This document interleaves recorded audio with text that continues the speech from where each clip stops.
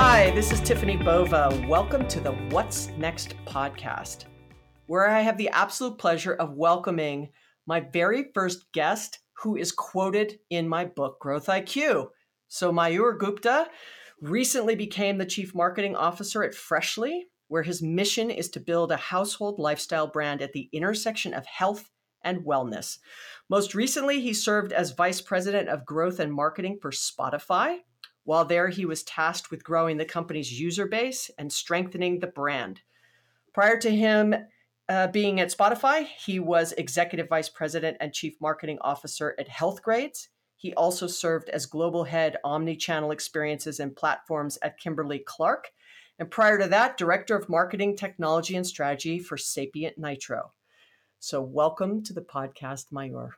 Thank you, Tiffany. Glad to be here. And I'm thrilled. Like, that's so great. Like the first quoted person, I think, although I've had Seth on and he's been in the book, but I mean, I guess since publication, I should say, I think you're the first guest. So thank you for making time for us.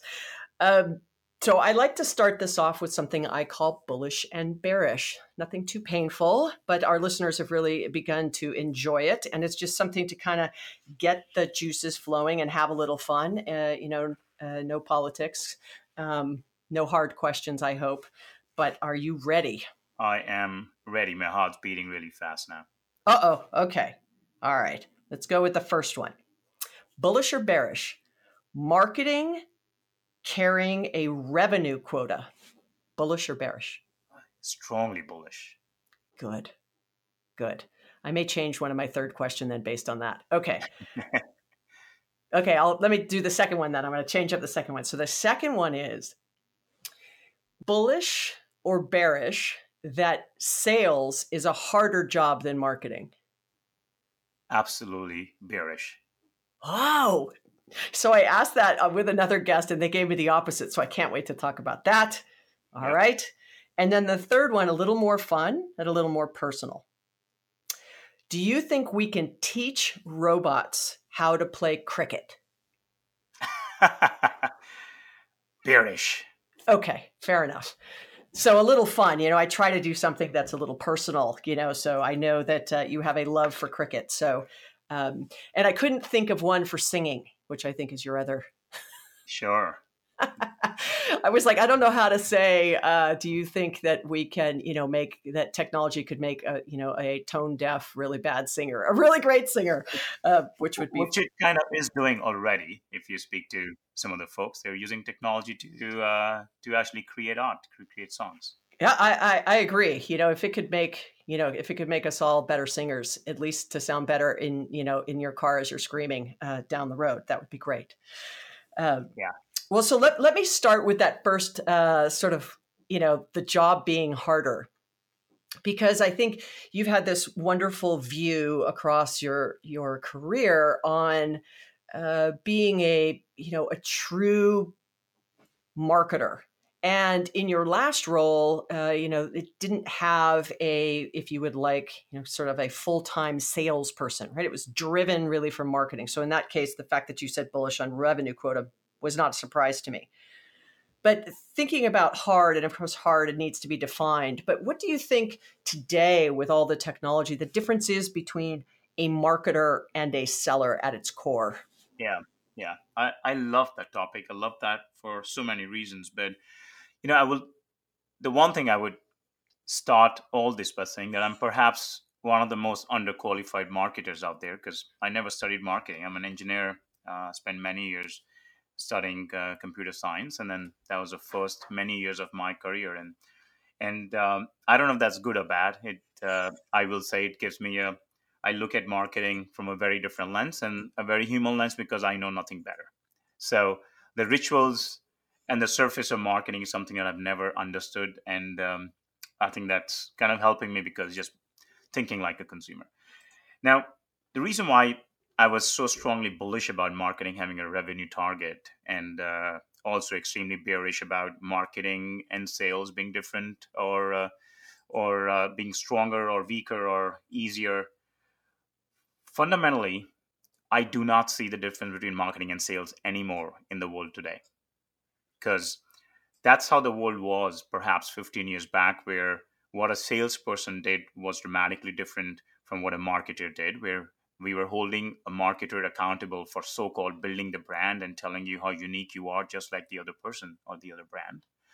And then it was a salesperson's job to go in an analogish world for the most part and take the product and go and convince people to buy it, right? And perhaps most cases it was selling it to a middle layer or many middle layers ultimately will reach a customer's hand, because it wasn't a customer or a consumer led era. It was an era led by the brands, and perhaps after that by the retailer and then the e-tailer. In a consumer led brand where the consumers have all the power and the choice and discovery and access and control, they are going directly to brands. They're looking for information. The funnel still exists, is perhaps absolutely shrunk to microseconds and micro moments. In that world, it is almost impossible for me to think about, if a marketer's job is to go and talk about and inspire behavior and inspire expectations and get you to the point of purchase, why would you stop there? And why would you hand off to somebody who's now saying, oh, I'm going to sell it? The whole idea is to drop down and break down every single friction that exists in the journey. And if that's the case, I think every marketer better be a salesperson and better hold them accountable for outcomes and no longer for outputs. An outcome being ultimately driving growth, moving the needle.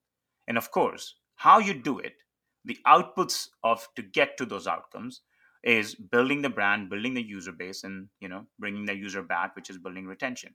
So my simple answer is, I don't see these as two isolated functions anymore at all. Well, it's interesting because the quote that I used in Growth IQ from you, that's sort of a longer quote in the churn path, the back end of that quote was this is your words, right? The smarter you are higher up in the funnel, the stronger you will be lower down in driving engagement, retention, and ultimately lifetime value. Yes, because if you don't do that, I think you bleed twice as a brand. First, you bleed because you're trying to win somebody for whom you just do not have a product market fit. So you're paying way more to bring them through to your door, and the way you do that is you throw them a carrot. So you give 3 for 99 cents, 3 months for 99 cents, which is a very standard traditional model for everywhere. Or in food tech, you get X dollars off, and it continues to vary, and you continue to increase your customer acquisition cost because you're trying to bring somebody blindly, because you're just trying to hit numbers. And then you bleed again because now they're through, and they are through that, they're beyond that first interaction. Now the real battle begins. How do you bring them back? And now you work even harder to keep them on your platform when they should not have been here in the first place. So that's a whole different conversation on how it's easy to understand who your customer is, and all the traditional segments and whatnot, but how many brands are really applying that data, applying that insight through the funnel? And I think that you're also in a unique situation, well, at least in your last role, and I'm not sure about in this one, but I'd like your perspective, is that I wonder if the absolute bullish on those comments is also because marketing has played that dual role in the fact that you didn't have traditional classic sellers, and so marketing behaving as sales, because so much of it happens digitally, if not all of it happens digitally, where you're watching the journey, you're paying attention to and listening the content that's pushing, you're very aware of those things and acting accordingly, versus where you do have handoffs between different organizations, between a classic quota bearing sales rep and then a marketer who may be completely managed in completely different organizations with different leaders, different metrics, et cetera. Where it's easy to say, marketing and sales in that very bullish answer when there isn't the opposite. Is that fair or not fair? Um, it's yes and no. And I say yes and no because I feel that some of this is still that traditional mindset, and I'll dig into that a little bit. First of all, you're absolutely right. Look, in a completely so-called digital business, in a digital economy where everything is happening online, I think it is difficult to isolate the two functions. Where you may be able to convince me to have a sales rep is perhaps if you said, let's say in healthcare, where ultimately if you're a pharmaceutical brand, you're going, even that is not allowed anymore, but if you happen to somehow get to a doctor's office and sell. But even there, even in that extreme scenario where your marketing is absolutely digital because there's nothing else otherwise, but your channel to drive um, any kind of sale is absolutely in an analog world, face to face. Even in that world, I would assume that it perhaps may be a different answer if somebody was bootstrapping that idea all over again.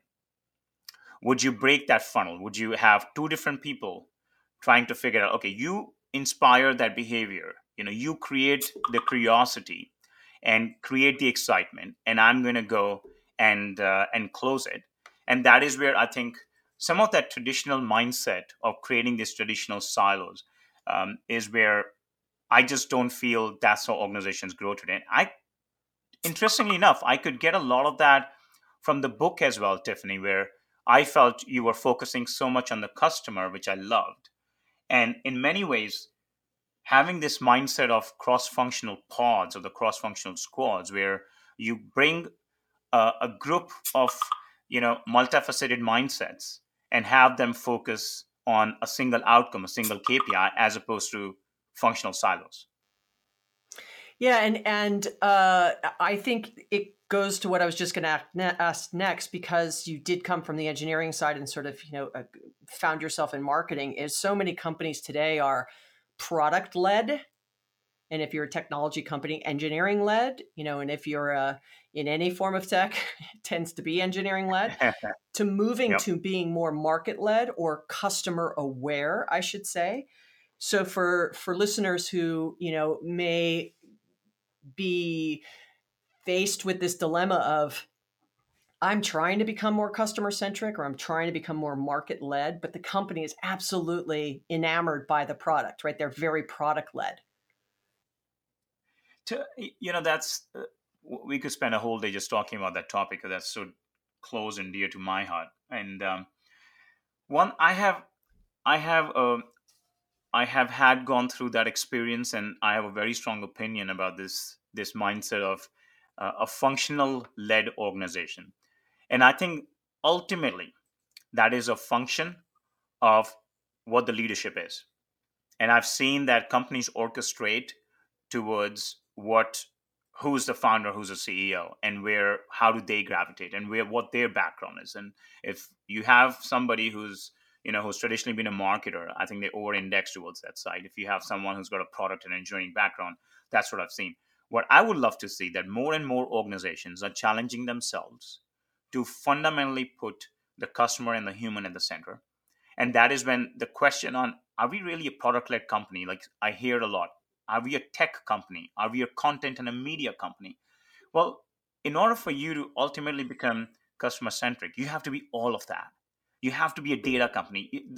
The best place to be in when you just can't figure out who you are, because everything you look at, it seems like, yes, you are that too. And that to me is the epitome of a great, unicorn organization in the world today. Yeah, and I often hear that customer led, customer first, and I've pivoted a little bit on that, because I think when I have said it misses a piece of the equation, and I'm going to guess you're going to agree with me, but it leaves out the employee side. And so, is it, so I've sort of moved to saying kind of employee first, customer, led or customer centric, right? So that you've got the balance. That if your employees are happy, your customers are going to be much more happy. If your employees are happy, they're designing better products, they understand their role, all the flywheel of the things that happen that are fantastic because of that. Would you agree? I couldn't agree more, and I'll say it in my less eloquent way. Is one, I love. I've always said organizations and all of us need to be human first, and that kind of encapsulates. The second part, I would say, kind of the same thing, Stephanie, is like I said, as an engineer, I've never been a brand marketer. And now I have an opportunity, after having learned from some fantastic brand marketers through my career, I have an opportunity to kind of share my perspective on how I think about a brand. And one of the first things I started in my new journey at Freshly was, talking to the leadership team and rest of my organization was, nobody can go out there and depict and reflect a brand that is different from who you are internally within the organization. And again, I'm just building on what you said because I could not agree more. There's a wave right now about creating culture, about influencing and shaping culture. But you as an organization, you as a brand cannot create and shape culture differently from the kind of culture you're building inside. And that is exactly why, to your point, you cannot be customer focused if you do not care about your first customer, which is the people you work with, your employees who make the brand. And that's when I see, and when brands do that, the customer is so smart today they can see through it. That is when you are no longer authentic, right? That is when you're not transparent and truthful to what your purpose and mission is. And I think that's where all these things, doesn't matter where you come from and what question you try to answer, it all boils down to authenticity and bravery and being transparent. Whether that is the kind of experiences you deliver or how you really care about people inside and outside the organization. Yeah. And so thinking about that, if you are part of an organization that gets that from day one, that's kind of one journey. But you have organizations that don't maybe necessarily get that from day one, that they're having to actually culturally transform themselves to get closer to what you and I are talking about. And I think that those are very different challenges, keeping and maintaining something you grew up with versus completely shattering, we've been always been product led or we've been technology led or engineering led or whatever, to now we're going to try to be much more customer led, but also much more culturally aware of what we're doing. Yes, and look, from I feel that that is absolutely fine because I would not expect to go into any organization that has figured it all out. What I would love to do, what I would love to have in my career is landing up in organizations that are open to that change. Because I don't think culture is static. Culture will never be static. And as you bring more diverse culture and more diverse people who will bring that diverse culture, you're bound to evolve. I think what should not evolve as you grow as an organization is your belief system, are your values. I think if they change with the change in your growth trajectory, that is more worrisome to me than saying that yes, there is an organization that is consciously realizing and introspecting, frequently enough on what else they have to work on, including continue to improve the culture they have, both internally and externally. Well, let me pivot a little bit because I think a lot of your work has also been very squarely focused on growth, which is sort of one of my favorite topics. And as a marketer, you've looked at it in a couple of ways, and I really liked how you have carved it out. One, you have sort of this growth on brand, and in no order, right?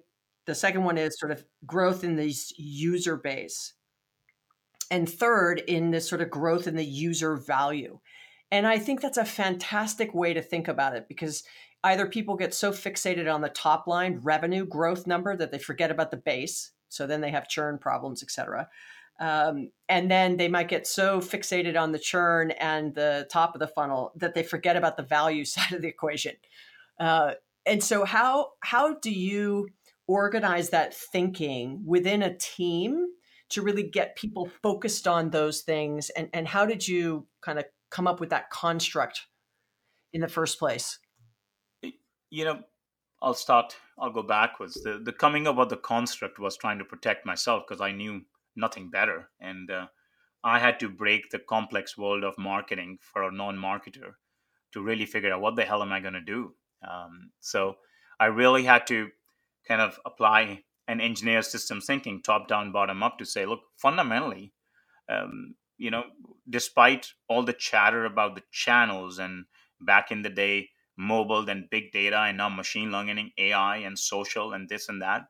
And I kind of was trying to wonder what exactly are we ultimately trying to do. And also in a world where I've seen this funny pendulum, especially in growth companies, and I'm talking, big top 50 growth companies. I won't name them, but I think everyone's going through a pendulum where they think about marketing as a propellant for the brand.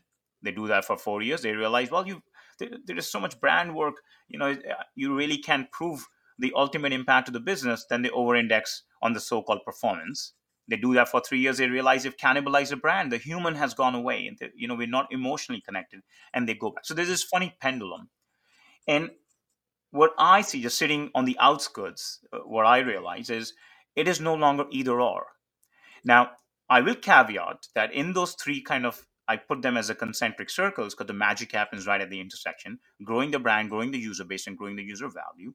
That while all three are extremely critical, and it's not either or, as a matter of fact, they amplify each other.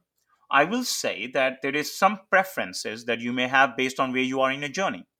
Very simple example: if you're a startup, and if I'm a founder, and this is my third month, and my focus right now will be just growing the user base, because I'm just even trying to figure out, do I even have a product market fit?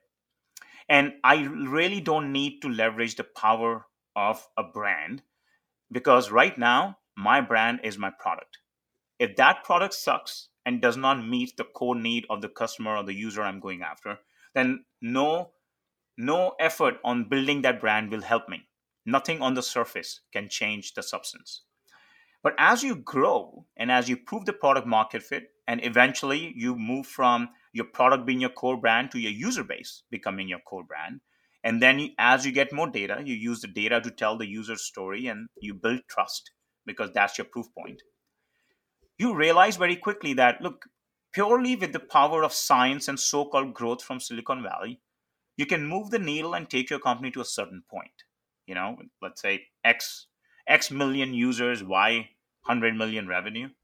If you truly want to change the world and have a billion users or a few hundred million users using your platform and coming back, you have to think beyond the mechanics and the science of bringing them and keeping them and giving them carrots.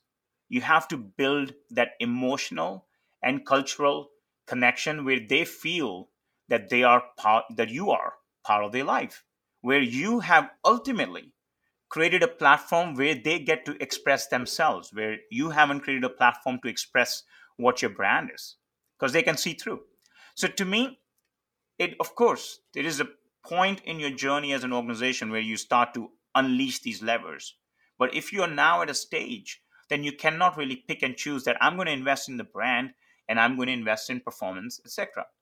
And there's one last thing, Tiffany, and I'll stop after this, is I also feel that we have kind of used this data and the analytical mindset far on the other side. And what I mean by that is, there is, on one hand, we absolutely have to make marketing accountable. Marketing has to be held accountable for outcomes, moving the needle, because the world of madmen and the days of madmen are over. At the same time, I'm a very strong proponent and believer in that 100% of marketing, or every single dollar of marketing, should absolutely not be measurable. And this is coming from an engineer and a data and a science guy, because I feel if you do that, you become such a mechanical brand, and you become a gaming company where people are coming to you for a very transactional and functional reason. And so the way I have worked around that is you challenge yourself to make sure that, let's say, 80% of your marketing spend can get you to 100% of your business goal. And then the remaining 20% you use for what you believe in. You use it with the mindset that I don't care what it does to my brand and to the growth. And that is when you create, an emotional, cultural, and iconic brand. Well, I think there's a couple of things. I mean, that was a lot of things I'd want to unpack, but two things specifically.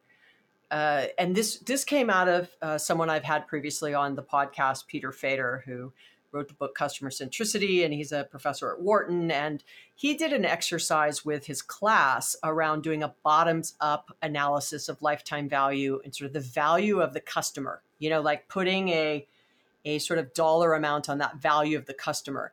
And then calculating what they thought the earnings were going to be for specific brands in a quarter. And so they grabbed, probably some out of that top 50 growth list, right? It was very much in the recurring kind of model. And so they did these sort of projections of what they thought the earnings were going to be and compared it against what the street analysts thought the earnings were going to be. Sure. And the class came within, like, I'm going to ruin this, but it was like, 0.001% of what they needed to do. And so basically proving that the bottom-up model of understanding the value of a customer, the customer you already have, when many marketers as well as sellers get so wrapped up around the shiny thing they're trying to go get and nail new logos or a new, individual or consumer, whatever it might be, that they forget sort of the gold they already have. And that the value in that growth in the user base and the value also raises the value of the brand because more people are talking about you and sort of all those things. So it's interesting to me that many companies, in my experience, will talk about that top line, right? Like, let me get them at the beginning. Yeah. And they forget that they've worked really hard, spent a lot of money. Like you said, 80% of the budget captures what they need to do. Like, they're spending a lot of CAC or customer acquisition costs or whatever you want to call it. And then they forget about the ones that they have. Yeah. And so, there's two things because, a lot of the experience now in your current role and your past role was in this model that was recurring revenue. But I'm interested in what your thoughts would be for a company that is transactional. Like I have a donut shop or I have a, dry cleaner or right where I don't have recurring revenue, but I'm also very much concerned with brand, user, the base and the value. Yeah. Yeah. So what about for the, I might buy from you once every 2 years or once a year, that I don't have that touch with you and I'm not making a loyalty decision month after month. Yeah. But I have to make the decision once and then I may make it again a year later or 2 years later. Any difference there in what you've just said? Yeah. No difference. The difference in the strategies you may apply. And I will love, this is where I love, and not because they are Amazon, but as a consumer, I love what Amazon does. And when you read what Jeff Bezos would normally say as a day one company, or he would say that they are challenging themselves every single day to add incremental value to their most loyal customer. And that to me is fascinating. Everybody would say that, but most organizations are trying to add incremental value to the customer at risk. But going back to your point of true customer, whatever you want to call it, human-centric brands are the ones who challenge themselves to add value to the customer who's already loyal and not going anywhere. But first of all, that's the mindset. To your point on very transactional products, where in terms of the pure functionality of the product, well, I'm going to come back 6 months, 1 year from now. See, in a world where interaction and engagement are absolutely non-analog, they're happening every single moment. I think that is where those brands have to challenge themselves to really go back to the drawing board and ask, what problem are you truly trying to solve? Are you really in the business of selling donuts, period? Or are you in the business of creating an experience where the donuts is perhaps a key component? It's like the Peloton mindset where, yes, the journey started with the bike, but it does not end with the bike anymore. Now it's an overarching experience. It's a lifestyle. You're buying the shoe, you're buying the clothes, and you have a coach. There is content that is changing your life. Now you are engaged, even in between those sessions, whether those are sessions at home or those are sessions, at the donut shop. But unless brands do that, it's not really an option. It's really tough for them to survive, because if in a world where access and discovery is so easy and on fingertip, if I happen to go back to that brand every year, then I'm starting my journey all over again. And trust me, 8 out of 10 times, I'll probably land up somewhere else because somebody else has a better offer for me because it's so functional.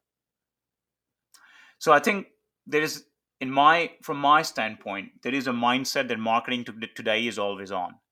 Whether that is your physical product that comes into play every 6 to 12 months, but if you want to maximize and grow, your biggest challenge is how do you bring the user back one more time.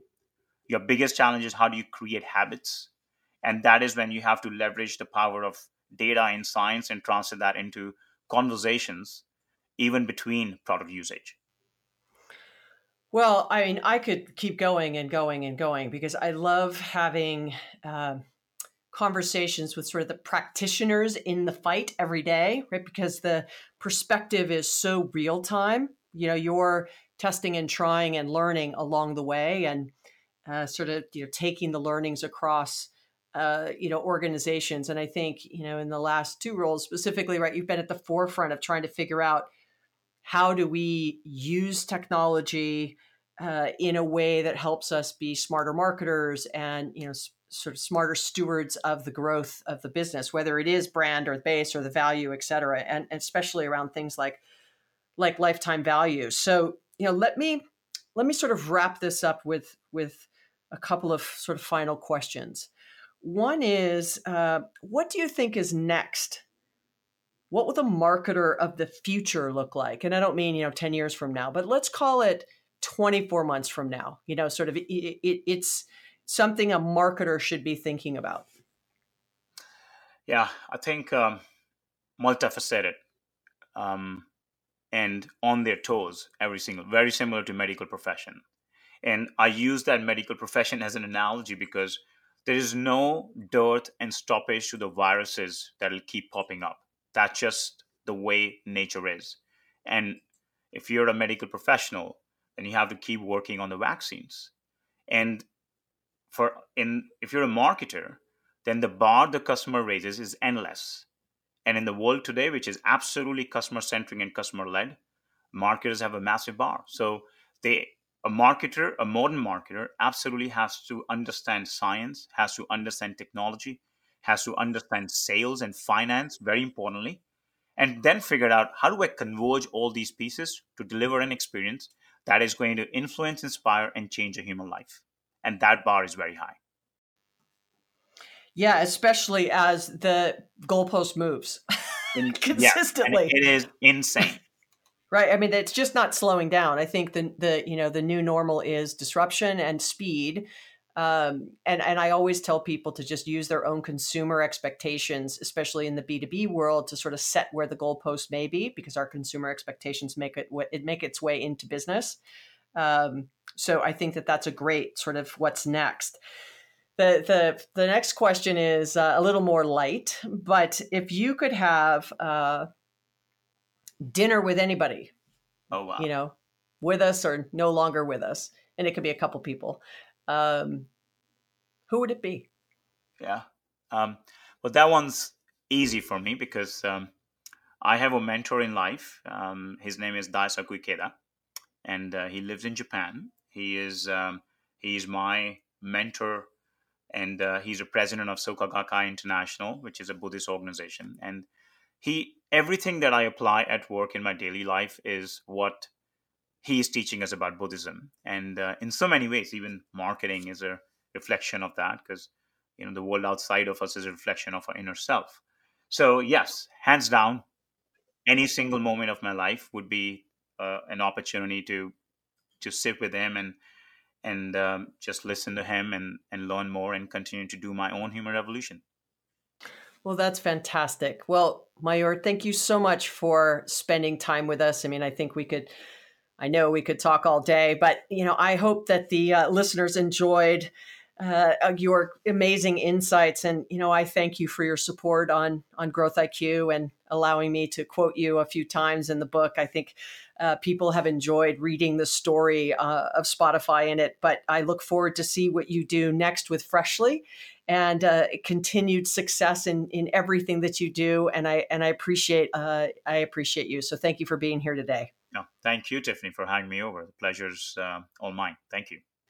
Well, that was a lot of fun. I could have gone on for another half hour. I hope you found that really timely. For all you marketers out there, that was a masterclass in how to drive brand value, user value into the base, recruiting new customers, the thoughts around funnels, how sales and marketing can work together. I mean, I think Mayur is just one of the quintessential marketers in the 21st century, using data and tech and the human element and bringing the engineering background. I just found that a lot of fun. But what I loved most is that completely transparent on the fact that this is a journey and things continue to change based on what the customers actually want from us. So I hope you enjoyed this What's Next podcast with Mayur Gupta.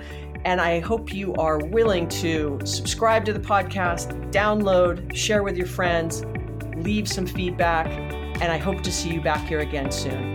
Thanks a lot. Have a great day.